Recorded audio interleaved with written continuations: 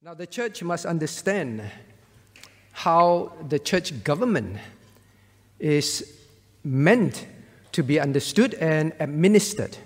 So this is an important topic for us. Because some of you may wonder, well, there are so many topics that we can cover, so many topics that we can talk about. Like the last time we talked about being a witness, a Christian witness in this world. Maybe some of you may ask, why not some so-called devotional topic? Now, all those are important. All those are what we must have.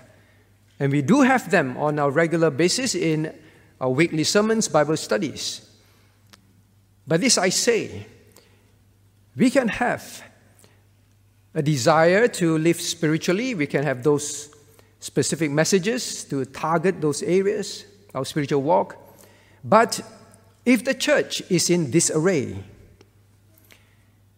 if how relationships between church and members between themselves are in disarray, it will have significant impact actually on your personal walk.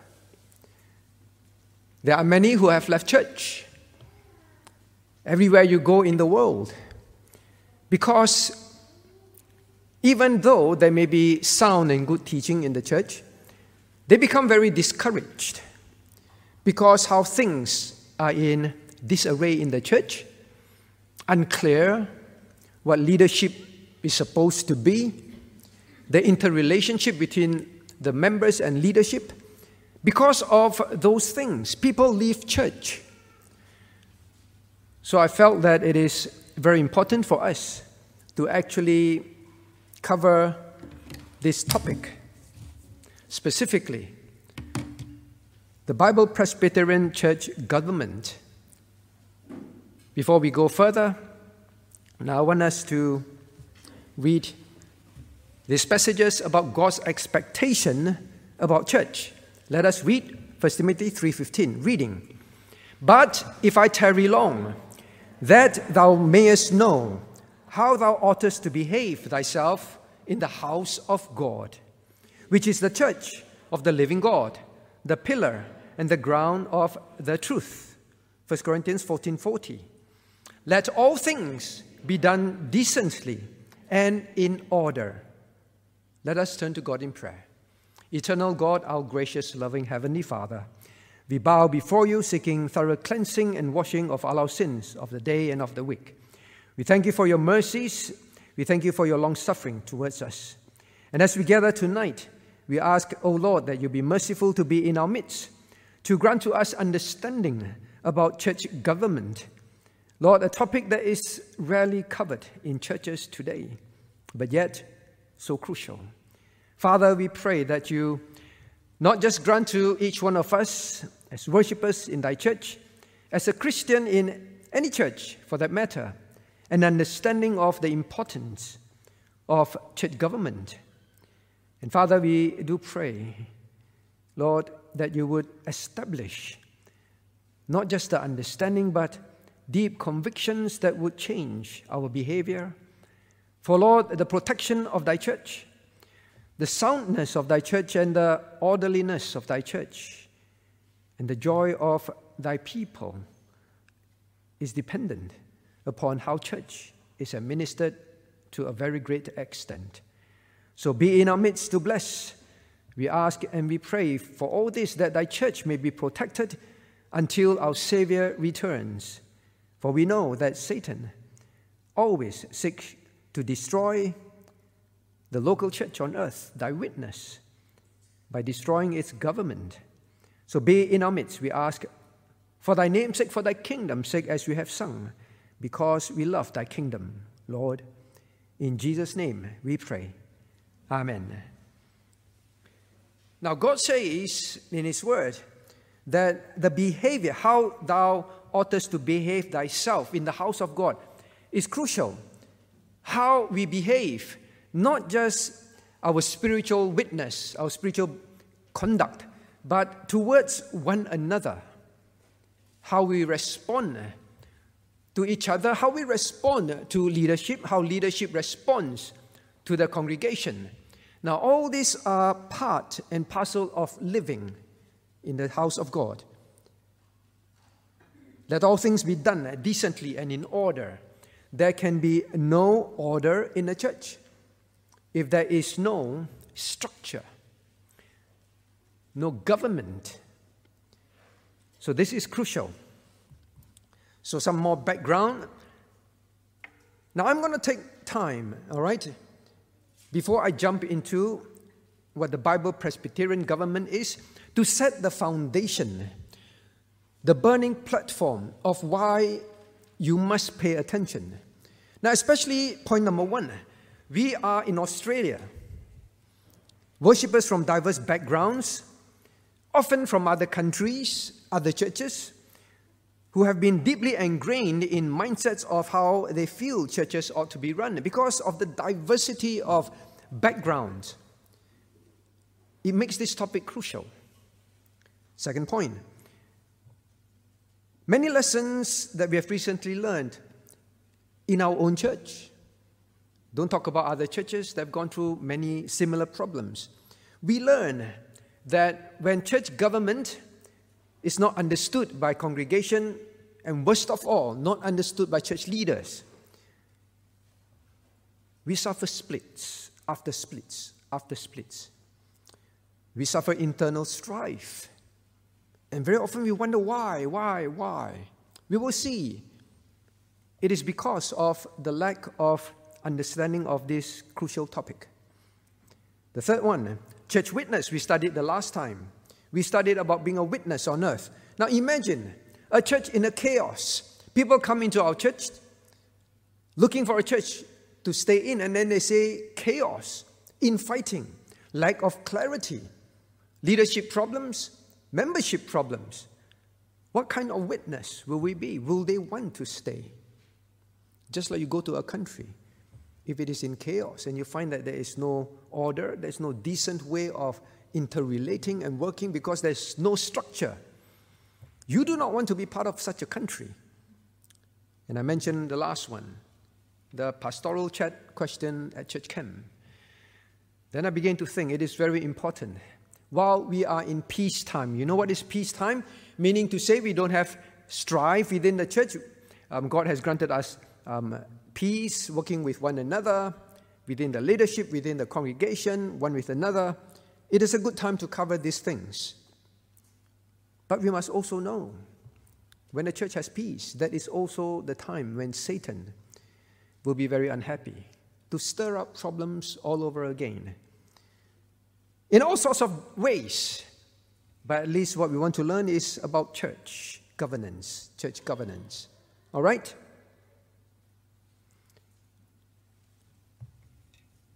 There are some very young ones, like Gracia, Matthew. Maybe there are slightly older ones, like Cornelius, Caleb. And then the university students among us. Now, maybe you think this topic is for the adults and for church leaders, those who are serving in church. If it were so, I would just have a workers' meeting.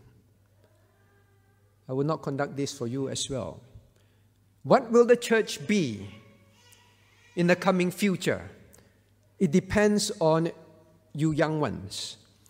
So you must pay attention, because if you don't understand what church governance is about, you will struggle as you grow older.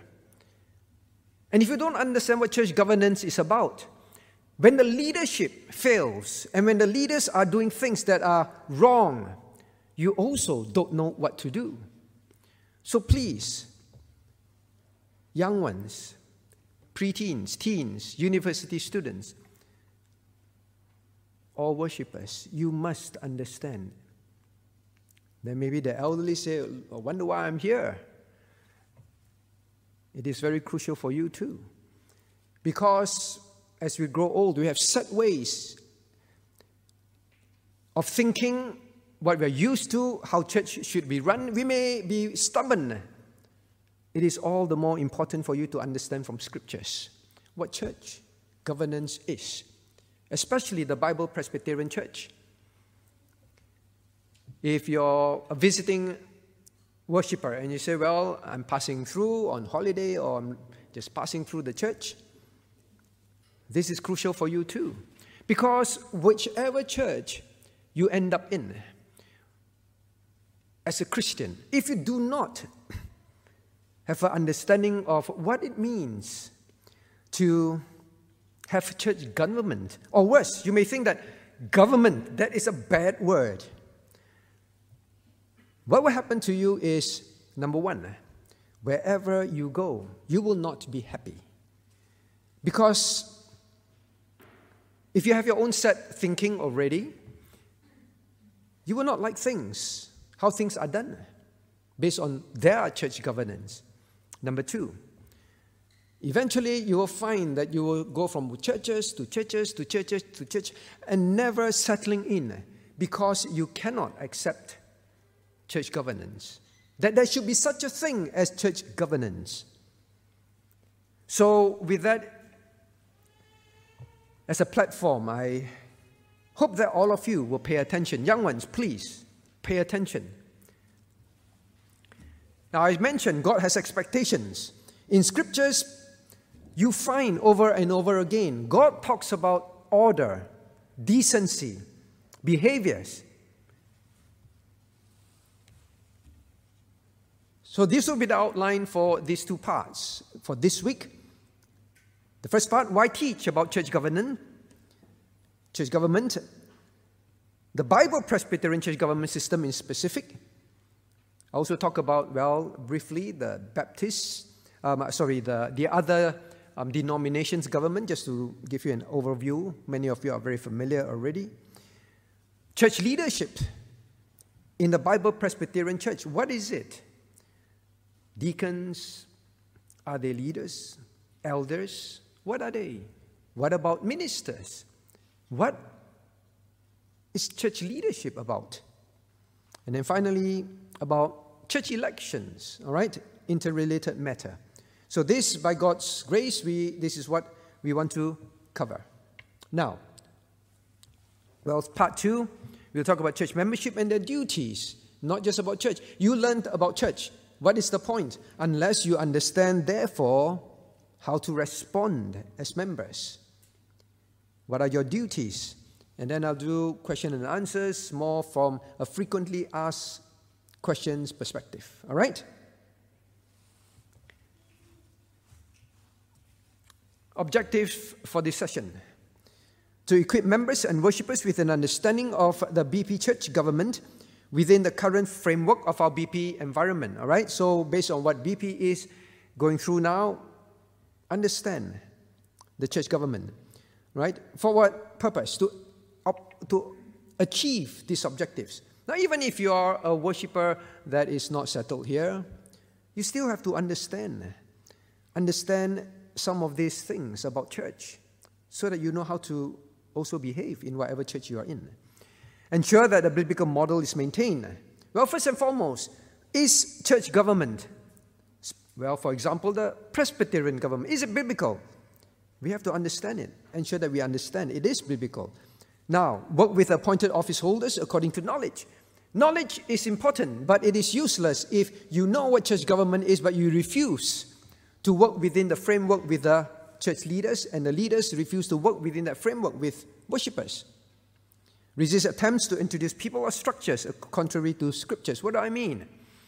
Now, why must we understand this topic? Because when you understand what church government is, then you must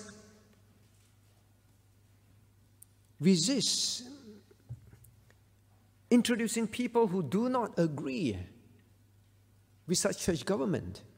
We have gone through those phases. I've seen this in other churches. They bring people in because they understand what the church government is. They want to change it. So they bring in a big group of people to try and change it.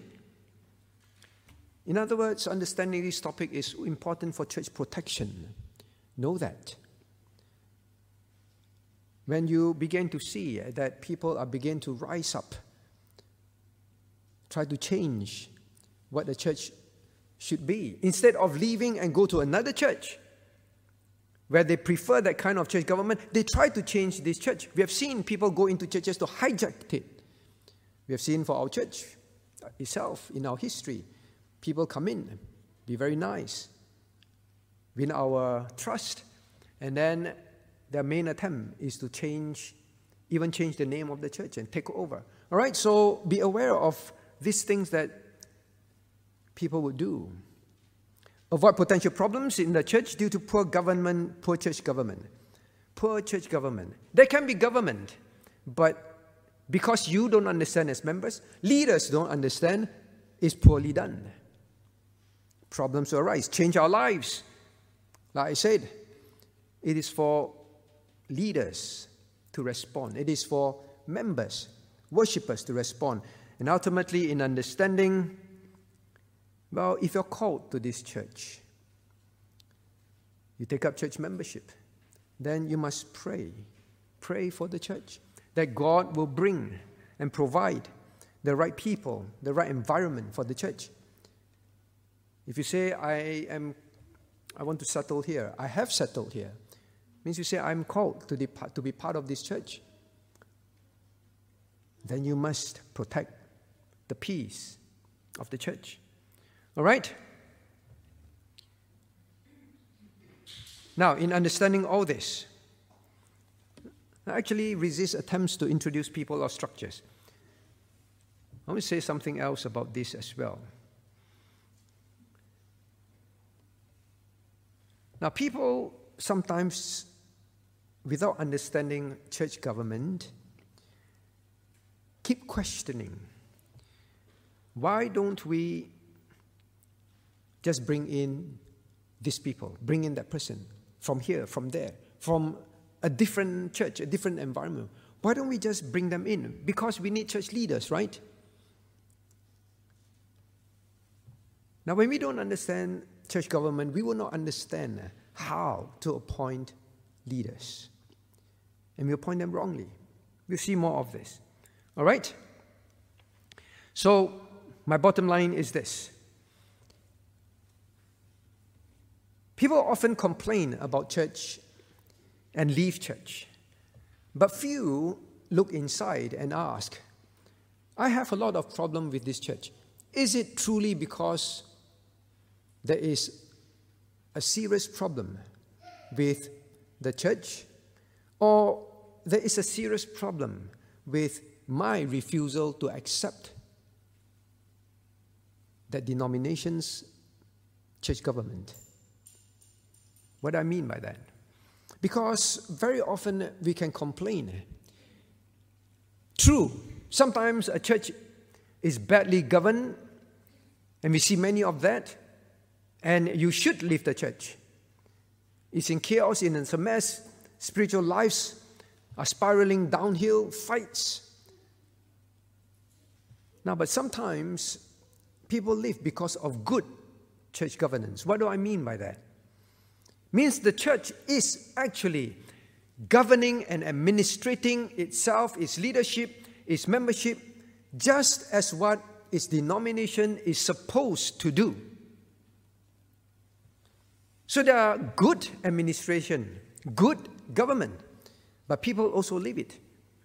Not because of anything, but the lack of understanding that every church, every denomination have its church government, its policies.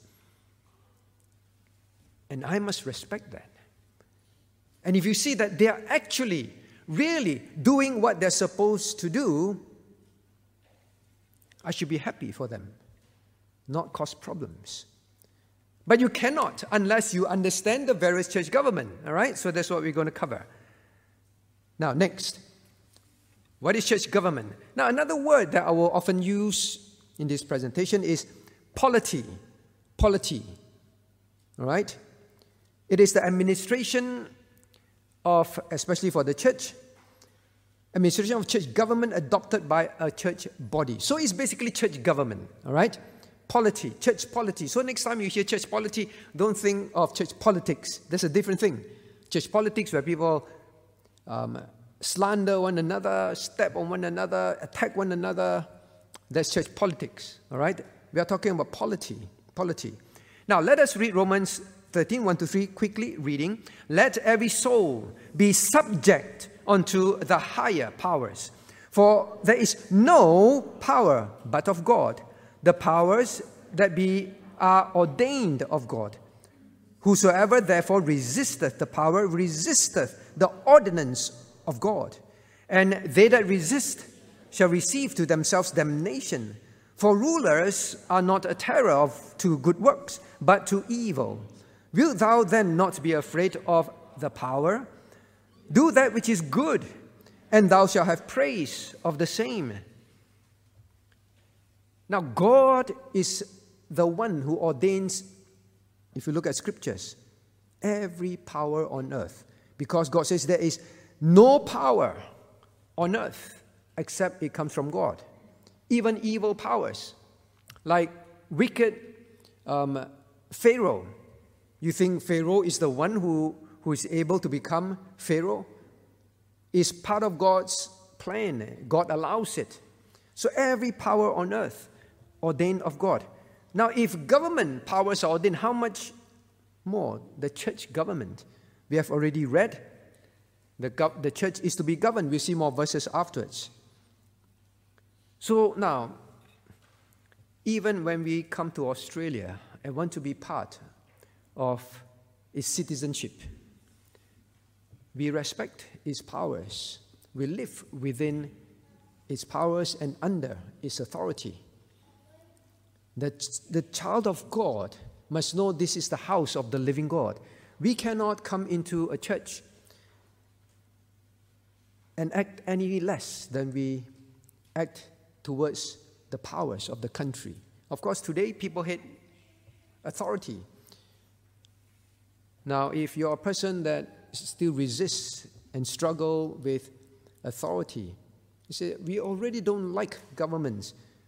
And you want to talk about church government? This is the worst kind of possible teaching in a church. But please read scriptures carefully.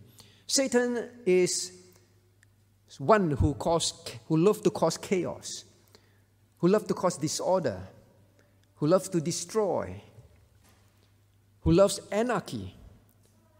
He will create Christians, young people, that dislike powers. But God says the opposite. Do that which is good, and thou shalt have praise of the same. All right? And to church leaders, God makes it very clear. For rulers are not a terror to good works. Leaders must not fail. So this is a warning to both. If you ever want to become a leader or are a leader because you want to have things your way instead of God's ordained way of church government, you are warned as well. Why is church government important? Following what God ordained. God does ordain government, number one. God does ordain particular structures for church government, we will see. Number two, it promotes unity in the church. Isn't it true? If there is no ruling at home, there is no unity, no peace, no joy. I mentioned in the beginning, many Christians, they long to learn more about God. They long to want to be where they can obey God, serve God joyfully. But a failure of church government, whether it's the leadership or the people, results in disunity, and people get very discouraged. Some so discouraged that they just backslide into the world. So please understand, disruption of church government in the church is part of Satan's plan to disrupt Christians. It is very sad, like a child looking, desiring and wanting a home where there is love, where there is joy, where there is peace, where it can grow up in. Now, as long as there is no order and there's anarchy, God has clear rules also for authority in the home. It exists at every level. It will be a broken home very soon. All right? Let's read Judges 17:6. This is a best example in the Old Testament. In those days, There was no king in Israel, but every man did that which was right in his own eyes. We know the history. We studied the book of Judges. What is God's assessment? What is God's assessment? They rejected God's direct kingship. They rejected every or most of the judges, the rulers that God put over them. And what is God's assessment? Every man did that which was right in his own eyes. No government, in other words. Every man just, I don't like what God decides and what structure He wants. In my own eyes, I think this is right. That was what caused Israel to constantly fail what? Fail what? I ask you. Fail in their witness. They were just concentrating on fighting for land, fighting one another, getting what they want in life. They ignored their testimony. They won't bother about their spiritual walk. Don't think that wanting to do things that is right in your own eyes, whatever you want, in other words, is good. Government is what God put in place.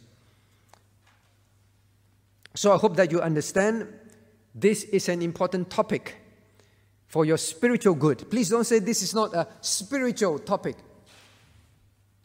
That is how many get deceived. This is a topic that is so often not covered. And as a result, so much chaos, so much hurt, so much failing of God, failing towards God. Why is church polity important? Now, I've already said some of this. Now, this is taken from opc.org, quotation. The most prevalent reason why people get upset and leave congregation is not really because of doctrinal differences. Are you surprised? But it is tied in one fashion or another to the way that the congregation was governed or disciplined or not disciplined. People get fed up. Disputes are not peacefully resolved because there's no structure to do so. There's no government. There's no order. Regular oversight and counseling are not pursued. Failure. Now, please understand, church government includes what specifically are the duties of leaders. So as a result, congregations argue and divide, all because of the biblical blueprint for government and discipline has been ignored. That is why. Don't attend a church. Now, maybe you've been a church worshiper for a long time. Do not be part of a church and think church government is not important. Don't think that church government as a worshiper is something that is unpleasant. Government is unpleasant. The opposite is true. That's a deception. That's a deception. Now, think of the many articles you read in the newspapers where church leaders fail congregation because, maybe for example, rapes happen, molestations happen, theft, embezzlement happen. Now, because there is a de-emphasis in churches today about church government and its structures, and there are biblical ones, because the thought that church government is not good, many of these get swept under the carpet. And congregation do not know what to do. My child was molested, but I do not know what's the escalation path. But church doesn't have government, right? We're supposed to love one another and be kind and be nice to one another. That's all, right? What can I do? Don't know what to do. It gets dragged on for years, covered up. Can be in the congregation as well. Fights, attacks towards one another. Again, church government has in place how to handle these things. Discipline. Because again, churches, Church government is not important. Even members do not know what to do. Even leaders don't know what to do. Many blame. Just keep blaming people. But actually the real culprit is a lack of congregational understanding of, number one, the importance of church government. Number two, then what is church government? How does it look like? For at least we are going to cover Presbyterian. How to maintain unity and peace. That is often the big culprit. All right, so I hope you understand, young ones. When you grow up in this church, you may see a very different church. If the current generation ignores church government, and you don't know what it is, or this current generation does what is right, and as you grow up, maybe you become a church leader. But because you did not pay attention now, you don't know what it is, you don't really care what it is, you grow up and you do what is incorrect. All right, so young and old alike, you must pay attention if you love God's church. Next. So what is ecclesiastical polity? All right, I use some big words because you will see this kind of words. I don't want to just ignore these words. See, ecclesiastical polity, I don't know what it is, you ignore it. It simply means, ecclesiastical means church. Polity means governance, all right? Learn some words so that you are aware. Ecclesiastical polity is, well, from this quotation, is accurate. Operational and governance structure. So there are structures to how to operate and how governance should be in place. All right? So structure. Who likes structure? Parents, you know. Children don't like structure. Well, some do. We don't like structure. We like freestyle. We like freedom. But it's structure. Number two, all right, it has to do with a Christian denomination. So you cannot run away from denominations. We're going to talk about that. Denominations is part of church government. You cannot delink them. Next, it also denotes the ministerial structure of a church. Means pastors. What's the structure? How does he relate to church? Church relate to him. Maybe there are a few pastors. Then the ministerial structure. How are pastors appointed? How do you choose pastors? What happens when something goes wrong? All the structure of ministerial work is part of church governance. You're like, that's good. But church governance is also, it denotes authority relationships.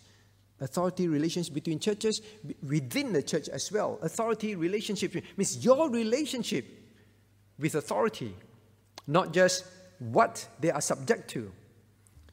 Polity relates closely to ecclesiology. So now, church governance closely relates to doctrine and theology. We'll see that afterwards. You cannot separate how a church governs itself from its theology, its doctrines. You cannot.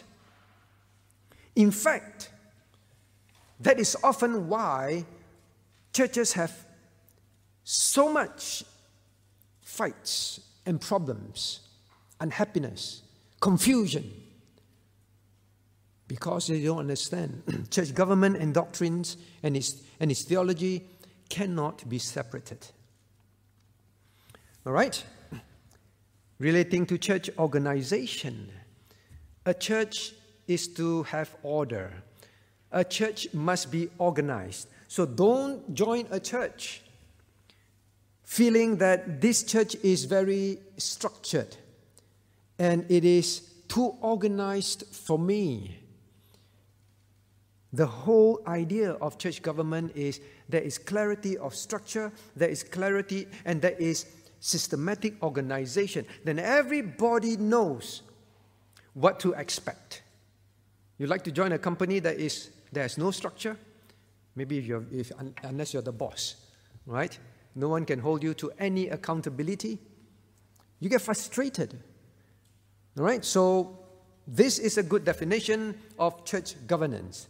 Young ones, you don't like school government. You don't like country government. I hope that is not true. The child of God must understand all rule is set by God, set in place by God. You must learn. Being part of a structure, subject to an organization is important. All right?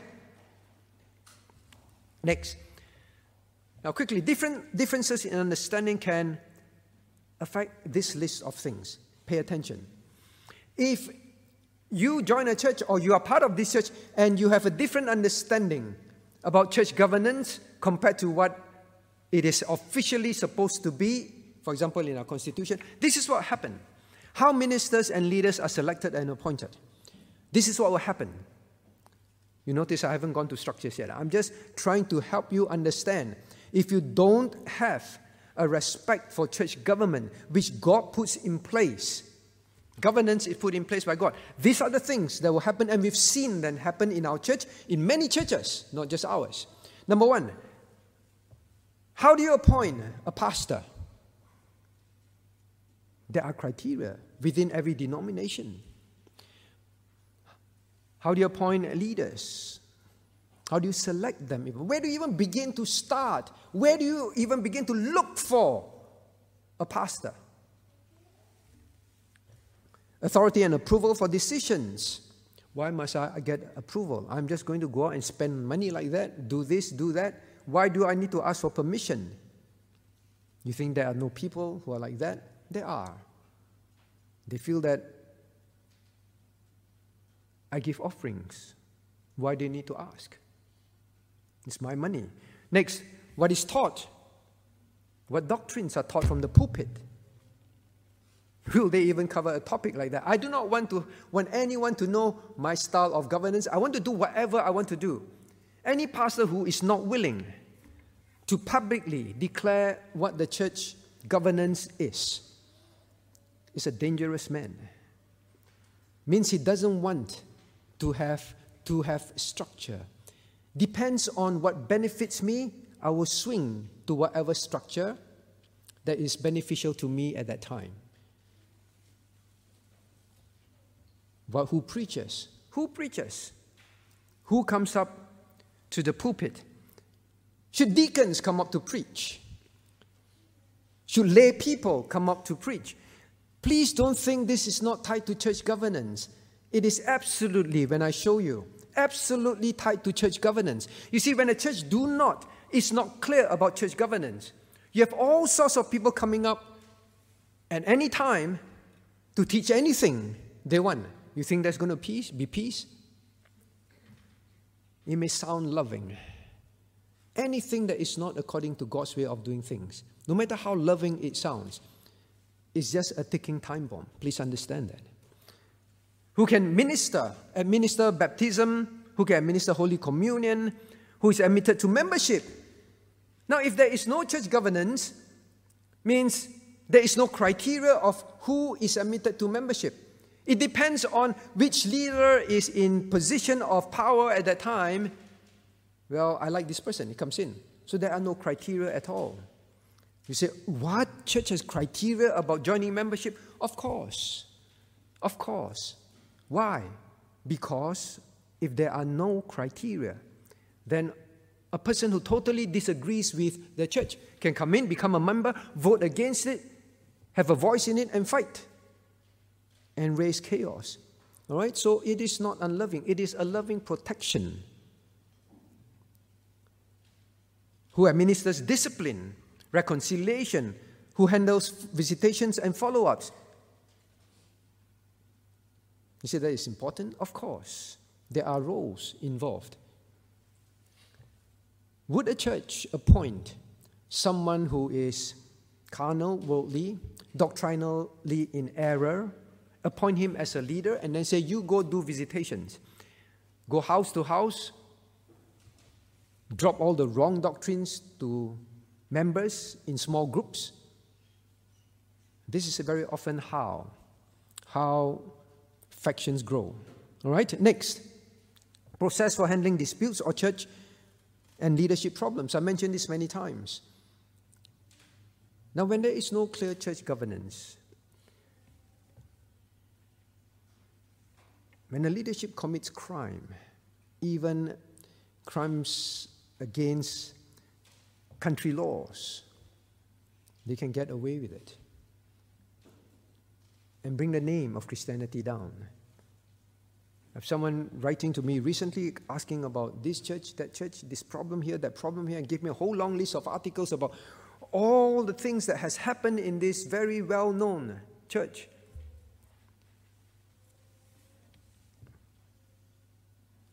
And the anger is, why are things not done? Well, that's a timely question. Because there is no church governance that is clear enough for congregation and leaders who have said, we've always known when this thing happened, this is what we do according to scriptures. These are the problems. All right? So wrong understanding can lead to disunity, strife, even splits. Not to mention bringing down the name of Christ. Chaos. People who are not called to preach. People who are not called to the full-time ministry are asked to come up, teach, preach, whatever they want, and treated like as if they are meant to be up here. All right? We see more of that.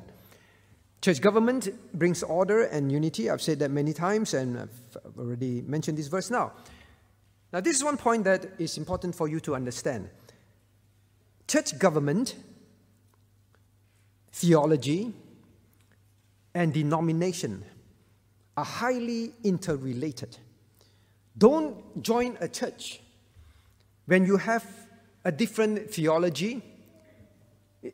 For example, well, the Presbyterian church is reformed, right? Reformed in theology. They say, well, I don't believe in reformed theology. And you think you can join a church and try to change it. Don't think like that. In fact, you will struggle. You'll find that as long as your theology is not consistent with the church, you will struggle with how it is governed, because they are both highly related. I give you an example. I'll give you an example later on, all right? So,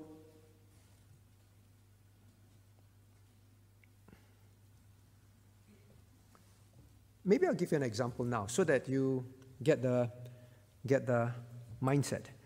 Now, just turn to, for example, Titus chapter 1, please. Titus chapter 1.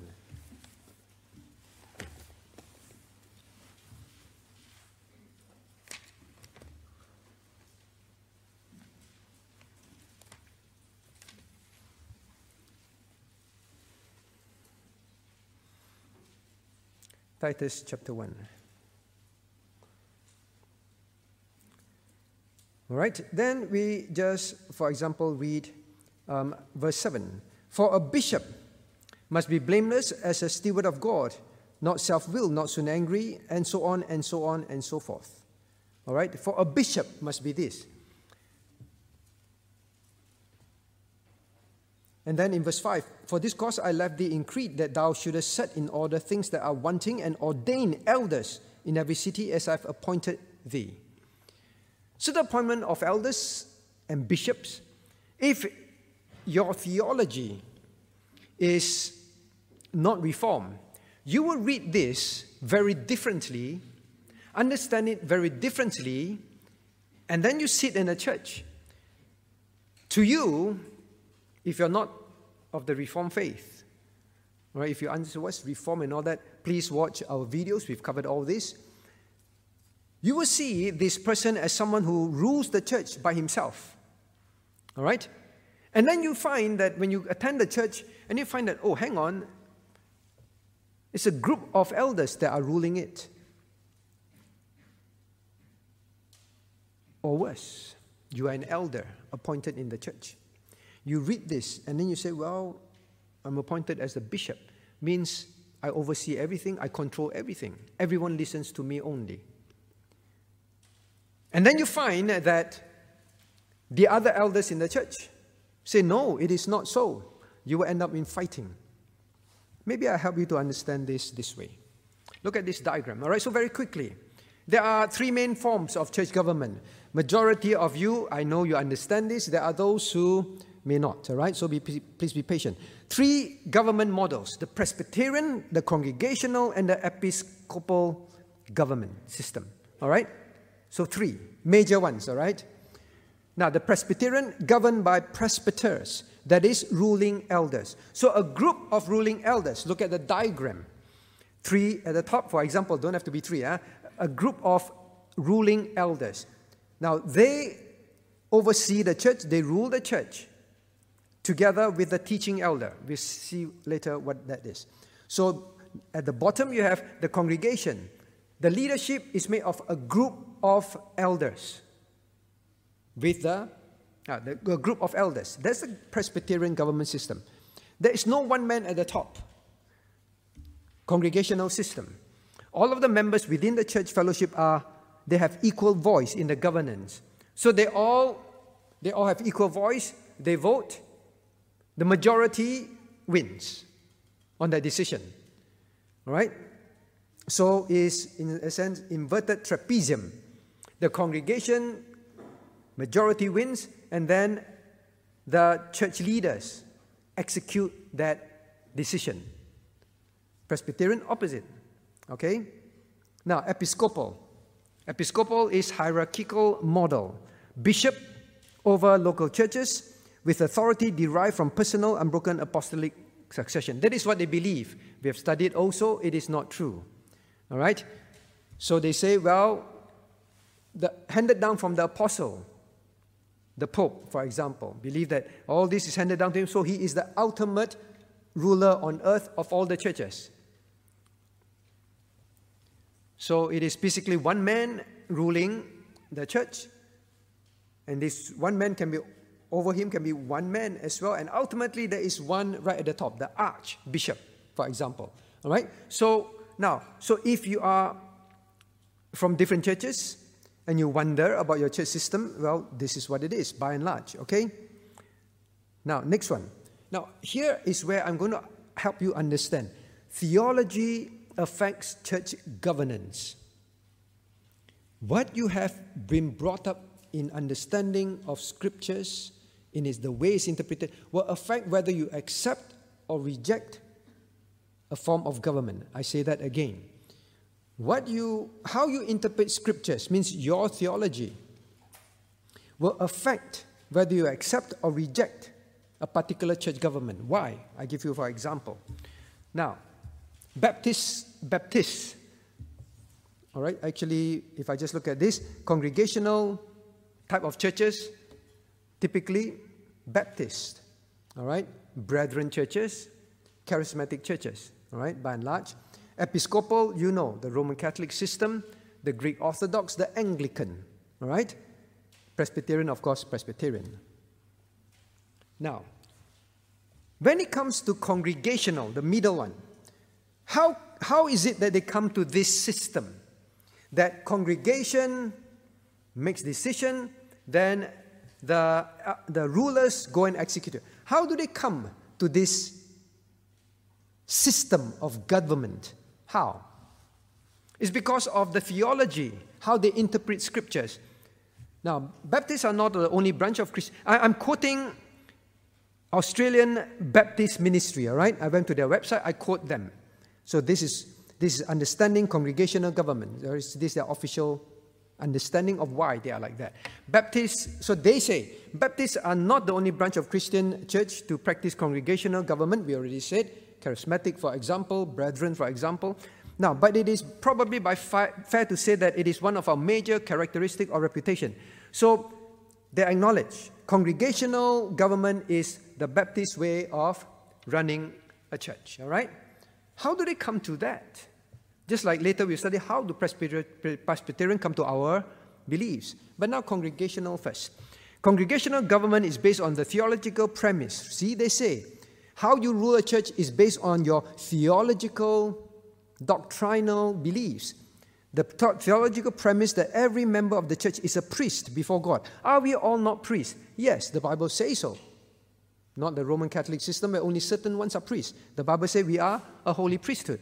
So they say we are all priests, and therefore their interpretation is, therefore there's no need for an intermediary, and therefore able to discern God's will, His will, and speak on His behalf. Well, is it God? Or basically say His will and speak on His behalf. God doesn't only speak through the ordained leaders. All are free and competent to study the scriptures and interpret their application, both for ourselves and for the church. It might be said that congregational polity is the synthesis of all other elements in Baptistic genetic code. So they say this is our genetic code. This is a very important part of our church government. What is it? Number one, we are all priests. And because we are all priests, then therefore all of us are able to interpret scriptures. In other words, the decision of what doctrines to believe is not the prerogative of church leaders. All church members are priests, and all of us understand Scripture. So what we consider as true or not true, or what doctrinal beliefs you want to hold, is for the majority to decide, because we are all priests. So doctrinal governance is by the congregation. They admit it. So we all can study, we all can interpret. So governance of doctrinal and practice is by congregation. All right, so this is what it is. Now, next one. By the way, I'm explaining all this because if you do struggle with one form of government or another, you must know it is because of your theology. Either you change your theology, means you interpret scriptures according to that denomination group, or you change church. You have to remember that. Because this exactly happens in many churches. I'm not making this up because I go through it myself. I went through it myself. Where church leaders, persuasion by persuasion is Baptistic. So Baptistic means everyone can interpret scriptures to the same level, and we all have, because we all have the Holy Spirit, and therefore you are not to think that other people should submit to you as a leader. Do you understand what I'm saying? So if a congregational member say, well, I don't believe in this particular doctrine, then as a leader, you cannot correct him. Do you understand why there will be chaos? Next. Now, episcopal. All right, so just very quickly, just look at the second paragraph, all right? Or rather the first, okay. Now, when you hear the Episcopal Church, when you hear about episcopal polity, you must read it as a church overseen by bishops. What does it mean, all right? So I'm quoting from Episcopal Polity, from Anglican Compass, all right? I quote them. Now, basically, a bishop oversees a diocese, which is a region, contains several churches.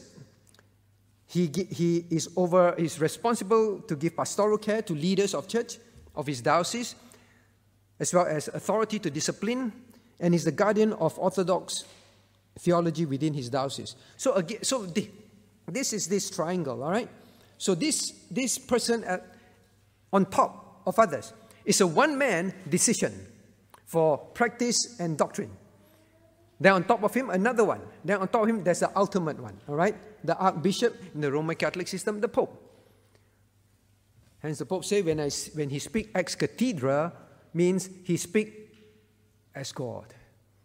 No one can challenge his interpretation, all right? So this is how. Theology, because of the belief that everyone can interpret scripture, so congregation should decide, or the theology that God has handed this to me and I am the top. I represent him on earth. And therefore, when I speak, all must believe. One man decides for all. All right? So, what about the... Next. Now, what about the Presbyterian system? Now, here I quote from the BP form of government. Now, it says, Almighty God in His providence has permitted that different portions of His church should be governed in various ways and has blessed bodies differently governed as faithful branches, rejoicing in this fact and in no wise casting reflections upon bodies governed differently. Now, he says now, government, Presbyterian. We believe that government by presbyteros means this. Government by a group of elders. Presbyter is the Greek word, you've known that, for the word in English, elder, right? Presbyteros means elder, presbyteros. So it's a ruling by a group, look at the trapezium, a group of elders, plural. That is church government. Not one man, not the congregation, but church governed by presbyteros, elders. Is founded upon and agreeable to the Word of God and practice of primitive Christians, and is highly expedient. So this is the Bible-Presbyterian belief. We believe that it is to be ruled by a group of elders, and we believe so because it is agreeable. In other words, it's based on the Word of God. And this Word of God, we've seen it being practiced by the first churches, the primitive churches, all right, the first churches in history. And therefore, it is highly expedient. Now, how do we think? Is it true? This is our interpretation. So your theology will affect what you accept as government. I just quote some verses, all right? Very quickly, how do Presbyterians come to think like that? Now, in Acts 15:2, Acts 15:4, Acts 15:6, all right? I just gather the verses. You know this story very well, all right? Now, when therefore Paul and Barnabas had no small dissension and disputation with them, there was a problem in Christianity, argument about doctrines and practices. What happened? They determined that Paul and Barnabas and certain of them should go up to Jerusalem unto the apostle and elders about this question. Notice number one. When the Christian faced problems, they did not say, as a congregation, let us decide. Let us vote what is the correct. After all, we are all priests. We all have the Holy Spirit. Let us all decide by majority vote which should be correct. No, they say, ask them to go and look for the apostles and elders. Not apostles and elders and the church in Jerusalem. Very specific. They understood that when there are these problems, who do we turn to for governance? Well, there are no apostles today. The 12 apostles, they are no longer in existence. So it will be the elders. Now next, then they went to the church. And when they will come to Jerusalem, they were received of the church and the apostles and the elders. And they declare all things that God had done with them. So the church received them. But the Bible is clear. They received of the church and of the apostles and the elders. You say, Pastor, you see, the church is involved. Now, after the problem, when the problem needed to be resolved, look at verse 6. And the apostles and the elders came together to consider this matter. When they heard, when they were received of the church, when they came together, who went aside to consider the doctrinal and practical matter? Who? Look at verse 6. Does the Bible say the apostles and the elders and the church came together? No. The church was present, but the coming together to decide, to govern the doctrine and the practice. The Bible is specific. Although the church is mentioned in verse 4, but when it comes to decision making, governance, the apostles and elders were only mentioned. They're the one that got together to consider the matter. They did not, he said, congregation, why don't we all take a vote? We are all priests after all. No, they considered among themselves.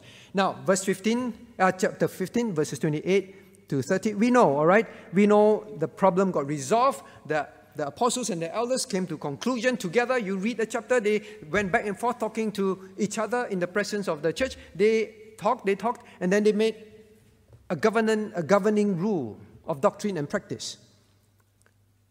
Doctrines. You abstain, doctrine and practice. Now I say, you abstain from meat offered to idols, from blood, things strangled, fornication. Keep yourself from these things. Now, when they were dismissed, when Paul and Barnabas was dismissed, they went with a group of men also to Antioch. Now, in chapter 16, notice what happened. They got the decree, so they went around to churches to tell them this is the governing decision. Let's read the last paragraph together. Let's read together. And as they went through the cities, they delivered them the decrees for to keep, and were ordained of the apostles and elders which were at Jerusalem.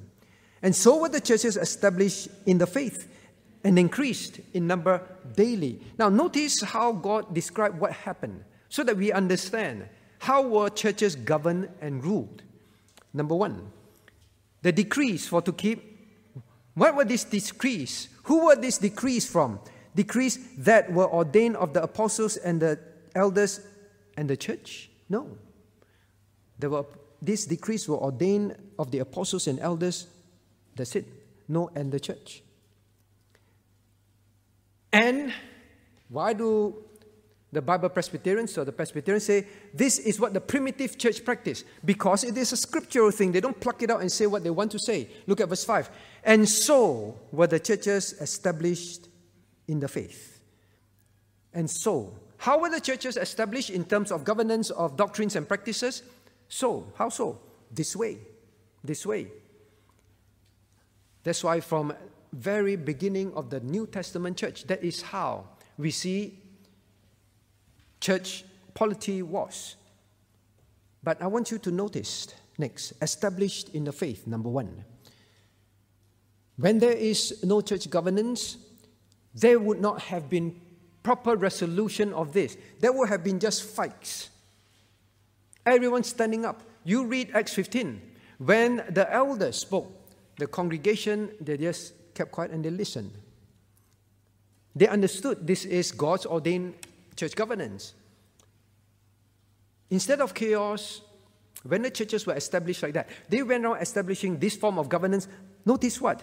They were established in the faith. Means there was soundness of faith. Hence, I said, please don't say, Pastor, we want spiritual topics, we want devotional topics. How did the church almost go wrong? How did the church almost end up in chaos? And there's no spirituality to talk of. There's no establishment of faith to be talked of. When God talks about church governance, God tells us the outcome when people follow God's church governance. What is the outcome? Establishment of faith. Your spiritual state is dependent on that church governance. Number two, increase in number daily. Instead of church fights, people leave the church, churches splitting and dwindling and dying, the opposite happened when God ordained form of church governance through the elders were established. Numbers increased. Now, when you go to a church where the denomination, when the governance, when the beliefs are not clear, typically the church won't last long, and typically the church is also small. And typically many will not take up membership. Why? Because they do not know what the church stands for, what the church believes in. They will see one time they believe in this and they practice this. Then another time is another thing. There is no peace of heart in worshippers. All right? Now, so, this is what we always seen, the wisdom of God for the Presbyterian system. We've seen in Acts 15. The elders, plurality. Plurality of elders seen in scriptures since the first New Testament church. The most spiritually mature people oversee the church. Now these men, they understood, please, we need to find this most mature, spiritually strong, doctrinally sound elders in Jerusalem. They understood. They understood that it's a difference Although we are all priests, but they understood that there is a difference. Those who know the Word of God, who studied the Word of God, who are trained in the Word of God, who are mature, proven in the faith, let's ask them God's wisdom. Now in a company, let me ask you, even that is a given. Do you say that, well, we all went to university, all right? Or this group of us, we all went to university. So someone who just joined, the same, fresh graduate, inexperienced, not proven, or very bad results in school, would you say, well, let's go ask this person? You see, even in normal human wisdom, we don't do that. God, in His infinite wisdom, say, group of elders. That is why in the church, later we'll say, who you appoint as elders is crucial. Don't appoint your good friend. Don't appoint someone that treats you nice. You have to ask, is this person spiritually mature? Knows the Word of God well? What about his character? Because those are the people that the church will be ruled by. Next, number 3, there's check and balance and clear accountability. Look at this diagram.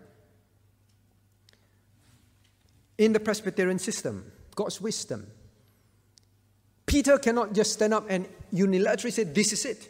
You see, the other elders, the other apostles, they also spoke.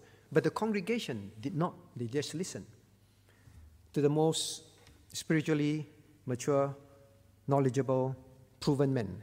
They just listened. There's check and balance. No man can stand up and say, this is it. Whether you believe it or not, I don't care. All right, it's my way or the highway. See God's wisdom? Check and balance. Any elder who does anything, if the other doesn't agree, there's no agreement. The decision doesn't go forward. You know that, right? In the Presbyterian system, at least in the BP system, is unanimity of agreement. There's check and balance, always. Come back to this. Congregational system. Now we see the Presbyterian system start right from scriptures, when churches were being planted in places after places. Congregational system came up in the 1500s. All right? The other thing is decisions resides in both mature and immature Christians in the church, and even unbelievers. Because in the church, not everyone is a believer. Anyone become a member, you don't know whether they're saved, they will be also the ones. You have a whole group of young people, all right, who love the world, the carnal things of the world. If the church is majority made up of them, they will vote. They will vote to screen Superman movies in church. They will vote to have movie stars come up and speak. What can you do? It's congregational. You can't say no. So we see the wisdom of God. Episcopal came about in the 2nd century. All right? Power resides in one man. Of course, very little, if any, check and balance. So we see what the Presbyterians say. We believe that the government by elders is founded upon and agreeable to the Word of God, and the practice of primitive Christians is highly expedient. You understand why they say that? So now, you can disagree with this and say, well, I still don't agree with all this interpretation. Now, then you have to understand, my theology does not agree with this church's theology or a church that you go to, that you intend to be part of. Now, that is why you will struggle with their government, because how it is governed is based on interpretation of scriptures. All right? Now, then what is the Bible-Presbyterian system? What is it? The Presbyterian system.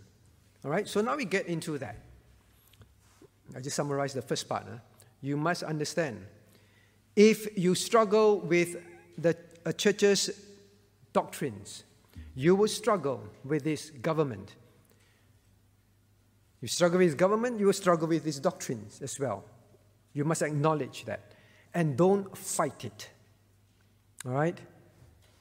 Go to a church where you agree with it, not try to change the church that you are in. You can't have the church advertise Presbyterian or Baptist or Anglican, and you go in there and say, it's okay, you can leave Bible-Presbyterian in front, but as a church leader, I want to run it like a Baptistic church in its governance. You cannot, right? You cause chaos. You cause a lot of pain in the church and splits eventually. Presbyterian. As I said, the Greek word presbyteros means elder. That is how we get. The Presbyterian system is straight from Scriptures, the word. Reform. Now, please understand the difference. We are of the Reformed faith from the Reformation time. All right? Martin Luther broke away from the Roman Catholics. We are of the Reformed faith. Reform refers to our theological system. Don't mix it up. Presbyterian refers to our form of church government. Please know that. If someone asks you, what's your belief? You don't say, I'm of the Presbyterian belief. Well, unless you're talking about church governance. Say, I'm of the Reformed faith. All right? Then you say, what denomination are you from? I'm from the Presbyterian denomination. Straight away, they know that your church government is by a system of elders, all right?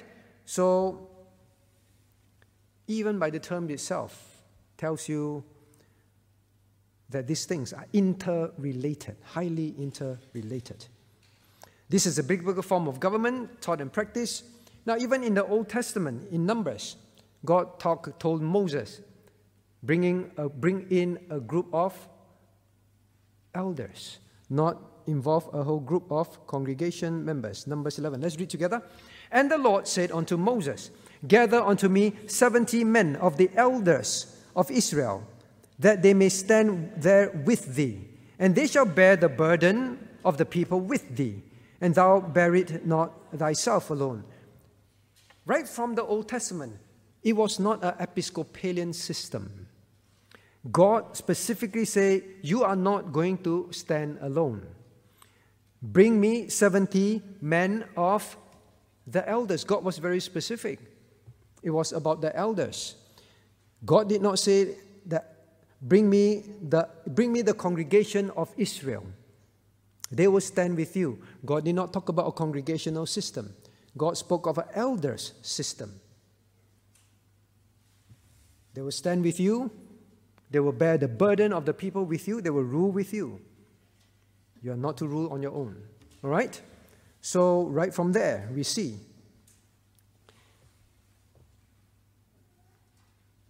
Now, yes. All right, so some of the others we've read already. Now, general Presbyterian polity. All right, there are 3 officers. Now you say, all right, what is Presbyterian system like? Presbyterian government. There are 3 officers in a Presbyterian church. Understand that. Now, many of these things that I say, next week, I will do frequently asked questions based on this understanding. All right, so you have to understand it. Because I will ask you, all right, if this scenario happens, that scenario happens, whether I'm alive, just say I'm alive, this scenario happens. I did something. How do you know that is correct or not? Depends on how well you pay attention to what the system, what the structure is. So please pay attention, because when things go wrong in church, you have to know how it should be handled. When things go right in church, you must not be unhappy that it's handled in a certain way. All right? So understand that. So there are 3 officers, and don't mix them up. Ministers. Now this would refer to ministers of the word. All right? The pastors. Ruling elders. And deacons. Congregation elects the elders. All right? It's a representative system. What do I mean by that? Now look at here. Just like, so the elders with the minister represents the congregation. You elect men. When you elect, next year is election year. That's why it's so important for you to understand all this year. When you elect, you are saying this: I elect you to represent me, to bear my burden. So when God says you bring this set of elders, they will bear the burden. What burden? The burden of the congregation. The congregation's burden. They will bear it with you. In other words, they are to, being spiritually the strongest, God says you go select the best. To think and therefore to act on your behalf. For example, if the government make a ruling, when you elect an elder, you're saying, what the church will decide and how we will respond, we trust you. Because biblically, you know the word of God best. Please don't elect people that you like but hardly study the word of God, because they're going to represent you. Because you know the word of God best, among all of us, we are not saying you're God and you're super, but among us the best. We trust you with making the decision for us based on scriptures. So it's a representative system. For example, how we spend money. We are going to do church extension. When you elect, you say, well, we trust that the most mature men, experienced men, spiritually strong men, know the word of God men, are the ones who assess the situation and whether we need an extension or not and spend that money there. Understand that? Representation system. So you better elect very carefully. Neither should we be unhappy if the church leadership makes decision, because that is the system. Actually, that's an important point now for me to say. You shouldn't sit there, why does the leader make this decision on my behalf and say that we are going to support this missionary? Who gave him that right? Sometimes members get very angry and then they go around complaining to other people. What gives them the right to do all these things and all that? The failure to understand the system is that if you feel that that is wrong, then you join a congregational system. If you believe that that is the correct system. But you cannot be in a Presbyterian church and resist how decisions are made. You cannot live in Australia and compare it to another country and say, you know, I live in my country. This is how the government make decision. Then I come here. This is how this government make decision. The government will say the same thing to you. If you don't believe that this is the best system, you can do two things. One, go to a country that you believe fits your understanding of how things should be governed. Number two, stay, but don't cause problems, right? So that is what it is. Why I'm saying all this very unpleasant thing is this. One day, Satan may stir you, fan you, incite you.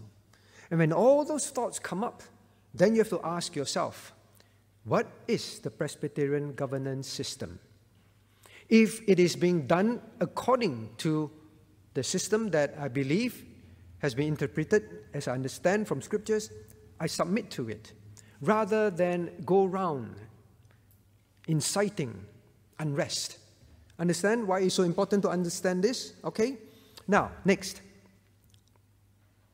So it's a representative system. What is an elder? A leader with governmental oversight, like we saw in scriptures. On doctrines, on practice, the elders. Now, they are to represent and make decisions, so they better be very careful.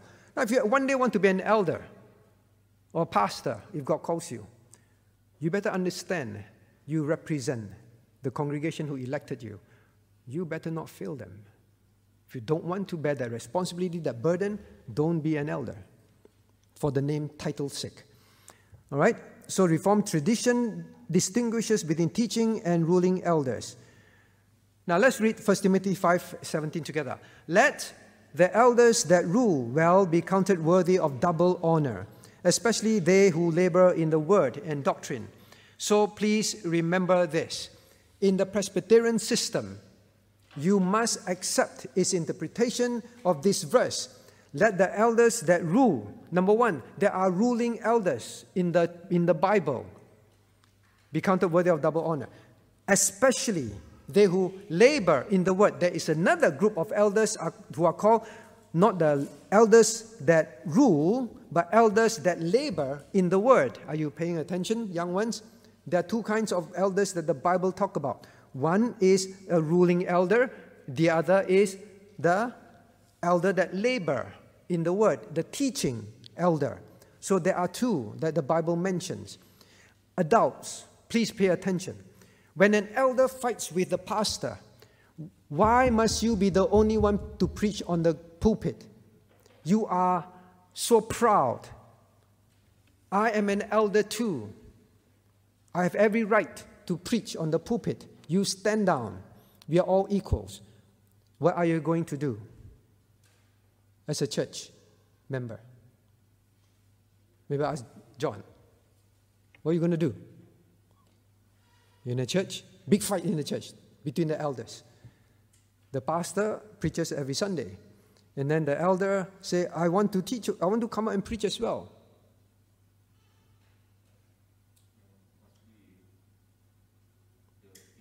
It must be the teaching elder. What I'm trying to say is this. When you, in your theological stance, interpret scriptures as all are equal, there is no differentiation. But yet, you want to sit in a Presbyterian church, board of elders, and fight. This is what happens. Because of your refusal to admit that my theology and the reform, or rather say, the Presbyterian system conflicts, and I should not fight against it. Now, I want you to note, it is Westminster Dictionary of Theological Term. My definition, the Reformed tradition distinguishes between teaching and ruling elders, is not my making, my invention. This is the Westminster, which is Reformed, Westminster Dictionary of Theological Term. They define how the Reformed faith interprets elders in a church based on this verse. So you cannot, if that is the theological stance of the governmental system, you cannot, number one, be ignorant of it. If you want to be part of a Presbyterian church. Because if you're ignorant of it, you will take sides. I agree with you. The pastor is very proud. Why must he be the only teaching elder? The teaching elder in the Bible is very specific. The one who labor in the word means the one who day and night spends his time studying the word, teaching the word, deep in the word. A ruling elder is typically a working person. He is not one that is laboring in the word. It's a different calling. It's a different eldership.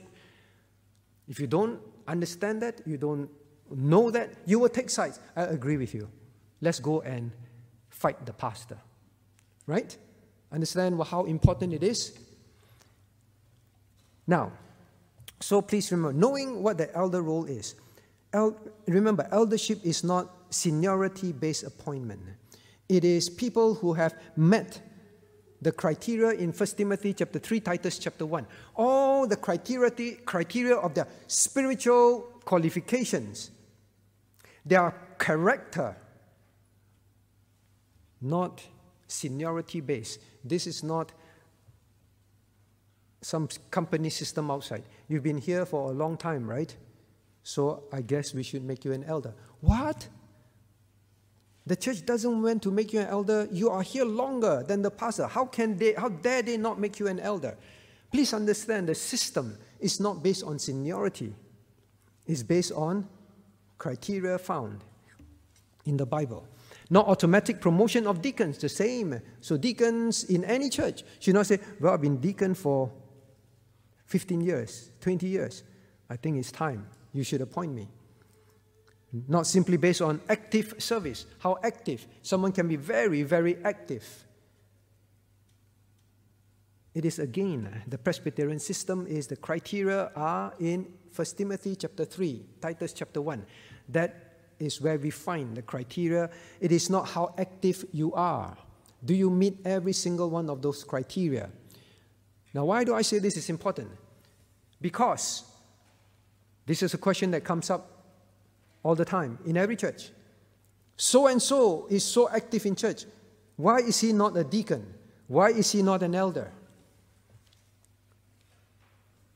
It's based on activity.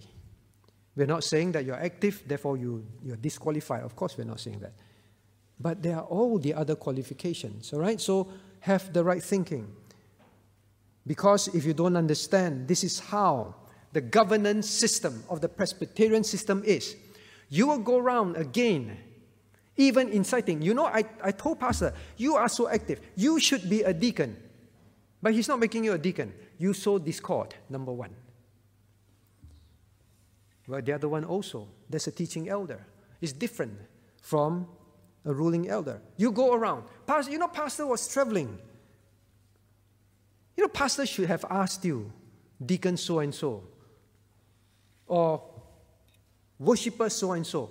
Pastor should have asked you to go out and preach. Instead, he screened a video. Pastor is so controlling. Pastor is jealous of you. Is what you are going to plant in that person's mind. Why? Because of a lack of understanding. There is a teaching elder. There is a ruling elder. This is not a congregational system where everybody comes up and have a go at the pulpit. But if you attend a Presbyterian church and you don't understand that, all right? Now I will take it as you did not understand.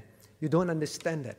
And you go around and you say this, you sow discord in the person's heart. Now, if the person doesn't understand the Presbyterian system, he have just been told that, yes, I deserve it, but I didn't get it. But if, thankfully, the person understands the Presbyterian system, the person will say, this is not a congregational system. I should not go up. Do you understand why it is so important to understand this topic? And I wish the whole church was here. Half the church, a big part of the church is not here. My point is this. You attended. You understand now. When there are people who say this, the importance of this session is you understand and then you say, oh, that is a different system. That is not what we do here. All right? Because we see it in scriptures. All right? So there is one that labor in the word. These are not people that labor in the word. For example, so-and-so have a certificate from Far Eastern Bible College. I think if I ask you now, many of you will put up your hand too. I have it too. You've been taking FEBC courses, so many credits for so long. You also have it. Why not you? Why not another person? Because you are not the teaching elder. That is why. That is the Presbyterian system. All right? Why the teaching elder? Because they labor in the word. They are trained fully in the word. They do not come up and teach whatever they want.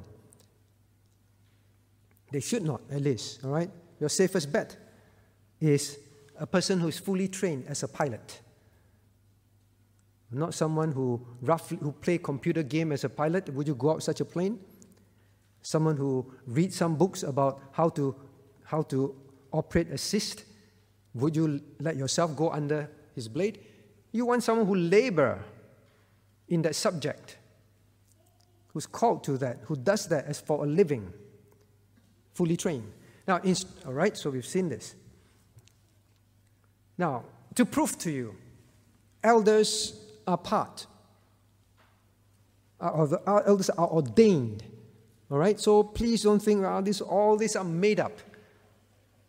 Anybody can be an elder. Please look, Acts 14:23. And when they had ordained them elders in every church, ordination of elders are in the Bible. Every church, elder system, ordained, means they are tested, searched out, met the criteria, then they appoint them. All right?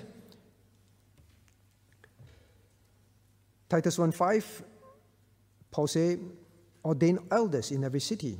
Acts 20, verse 17, and from Miletus he sent to Ephesus and called the elders of the church. All right? Paul did not call the congregation to come and meet him. He was leaving and he had a feeling this was his last time.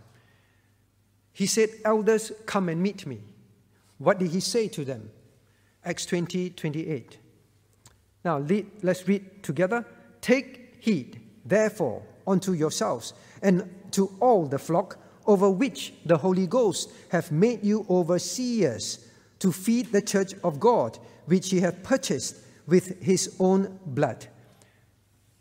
Scriptures explain the role of the elders. Number one, they are ordained into churches. Number two, it is not a congregational system, but it is the elders that the Holy Ghost, in other words, God, not Paul. Paul is just now making a clear statement. Appointment of elders and their roles and what their role is not defined by him, Paul, is defined by the Holy Ghost, defined by God. God has appointed them overseers. The word is episkopos, overseers. That is where we get the word Episcopalian. All right, Episcopalian, episkopos. This episkopos is overseers, but it is not singular in the church. The church of Ephesus, the elders of the church of Ephesus were made overseers, not one bishop. All of them, plurality, were supposed to oversee, in other words, rule and administer and care for the church. Now, next.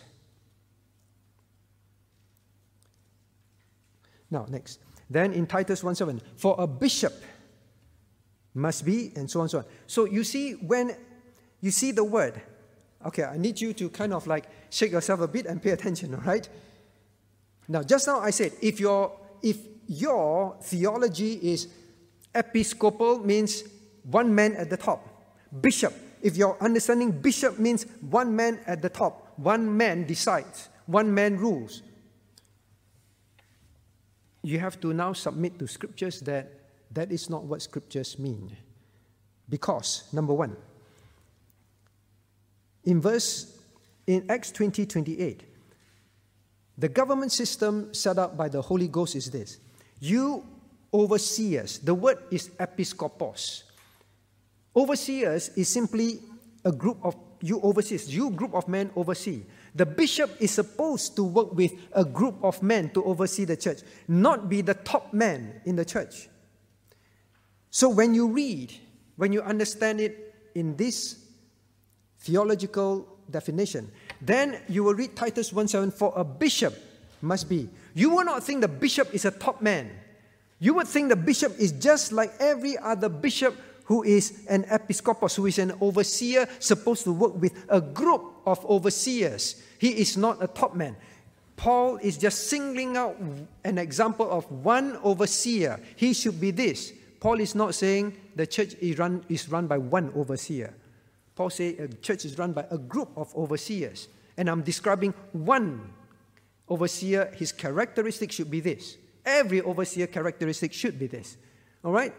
So, you see, your theology will impact your acceptance of church government. So when you say, I belong to a Presbyterian system, means you submit to this fact. Not congregational, not Episcopalian. All right? So no pastor, whoever comes to this church, should ever dare to come up and say, I rule this church on my own. All the elders are not supposed to make any decisions. They're not supposed to disagree with me because my word rules everything. My interpretation rules everything. All the others, elders, overseers, you keep quiet. No pastor should ever do that in a Presbyterian church. You should tell him, thank you very much for wanting to serve in our church. I think you need to go to an Episcopalian church. You'll be happier there, and they will be happier with you there. All right? It's a different system. And we believe from scriptures that Presbyterian system is most expedient. Now, next. Plurality of elders. And when they had ordained them elders in every church, elders, Paul did not go around and say, ordain a bishop. Every church ordain one bishop, rule over all. No, it's plurality. Plurality. And it's elders, plural, in every singular church. All right? So don't argue with me. Paul is just saying many elders in many churches. No. Now, again in Philippians 1:1, say to all the saints in Christ Jesus. Now, he wrote to one church, Philippi, and the bishops, means in the church there were bishops. There were many overseers, which are the elders, and deacons. All right? So not one deacon, not one bishop. So this is a plurality system. All right? Now, Presbyterian church is governed by pastor and ruling elders. I've said just now. Now, I take this from the Westminster Directory and the BP form of government. Why I quote them? The reason why I quote them is for you to understand. You are in a Presbyterian church. This is the Westminster definition. This is the BP form of government definition. So you cannot fight it and disagree with it. You can, in the sense of, well, then I don't agree with all this. I should leave. I don't want you to leave. I want you to understand. Hopefully, you can understand. Now, so number one, what do the Westminster say about this, about pastors and ruling elders? Number one, so this is a differentiation. It is likewise agreeable to and warranted by the Word of God. So the interpretation of Presbyterians is the Word of God says this, that some others beside the ministers of the Word to be church governors, to join the ministers in the government of the church, which officers Reformed churches commonly call elders. I explain to you. I think it's quite straightforward. No pastor can come up here and say, I don't want any elders to join me in ruling this church. I rule it on myself. I make decisions. I call the shots. No one is supposed to question me. No check and balance for me. No pastor can say that. Because based on 1 Timothy 5:7, the Westminster interprets it as the Word of God that some others, beside the ministers of the Word, beside the pastor, to be church governors, to join with him. All right? So is plurality. BP form of government, government by two kinds of presbyters. One, ministers. Two, ruling elders. So as long as you belong to the Presbyterian system, especially the Bible-Presbyterian system, you must accept this, that the interpretation of 1 Timothy 5:7 is always, one kind of rulers are called elders, ruling elders. The other kind is called the teaching elder, which is the one that labor in the word, in other words, the pastor. All right? So I hope this is clear. Don't fight that. You will cause a lot of problems in the church and unhappiness in yourself. An elder's calling. It is a good work. It is a calling to govern and administer, to discipline, to do visitation. Now, if you think, I think I will one day grow up to be an elder. Well, if you're called to it, these are your duties. Government, administration. No elder can say, this is my government, well, I got no time, all right? I'm a very busy doctor in the world. Or I'm a very busy pilot flying around. Please don't bother me with administration of the church. I'm a very busy manager. I have no time to administer the church. That is your calling. This is in our constitution. So if you ever have an elder that does not administer the church, you should not elect him again, because this is their overseeing duty. Paul called them apart and appointed them to oversee. All right? Not fly around as a pilot and then half the time not in church. Discipline. Are you ready to do such thing? Now, when there is no discipline, there is chaos. The BP system has proper discipline system. We've taught you that. 5 level. All right? So it doesn't mean the moment you do something wrong, kick you out of church. There's admonition, encouragement, teaching, helping you. All right? Then you refuse to repent.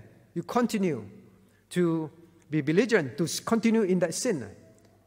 Then it comes to rebuke, strong.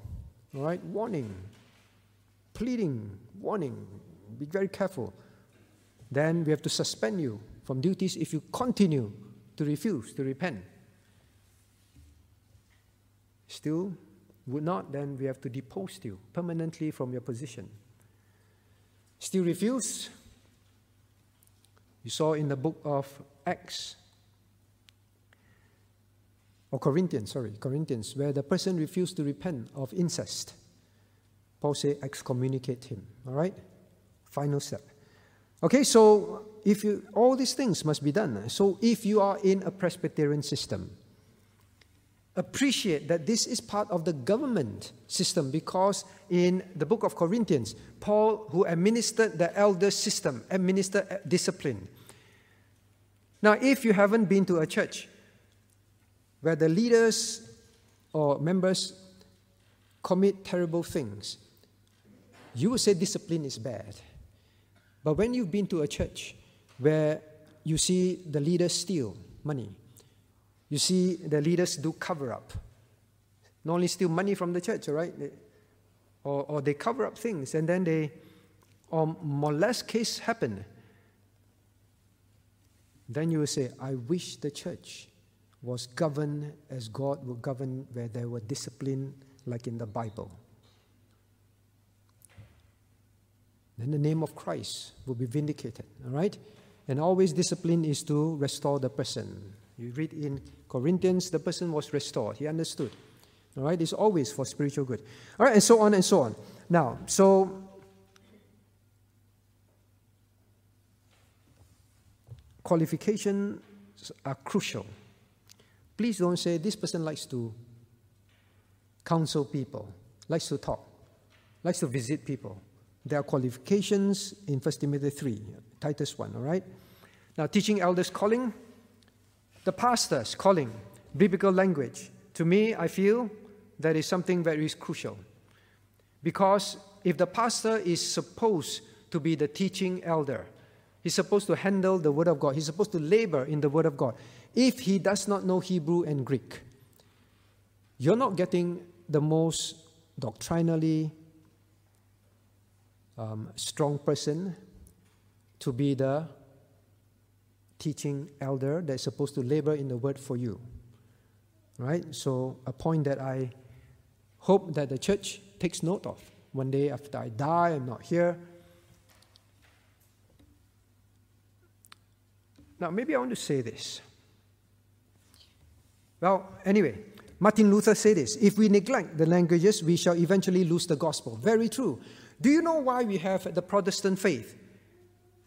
Because people, they, instead of reading the Latin Bible, they read the original language in Hebrew and Greek. That is why they saw that what the Roman Catholic Church was teaching was false. The only reason why Christianity moved out of darkness was because there were men that read the original language, they understood it.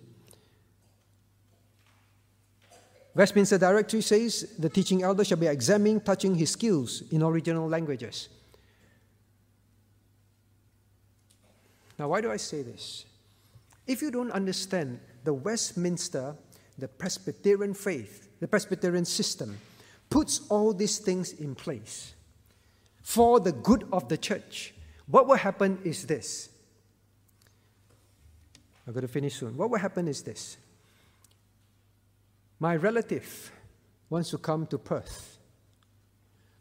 Let us make him our pastor so that he can get his visa approved. Or we don't have a pastor. so and so, the person, I heard him teach the Bible. He's quite good at it. Is he called? No, he's not called. Does he know the Word of God, as in he labor in the Word, in the languages? No, he doesn't. But he's a good man. He's a nice man. Let's appoint him as the pastor.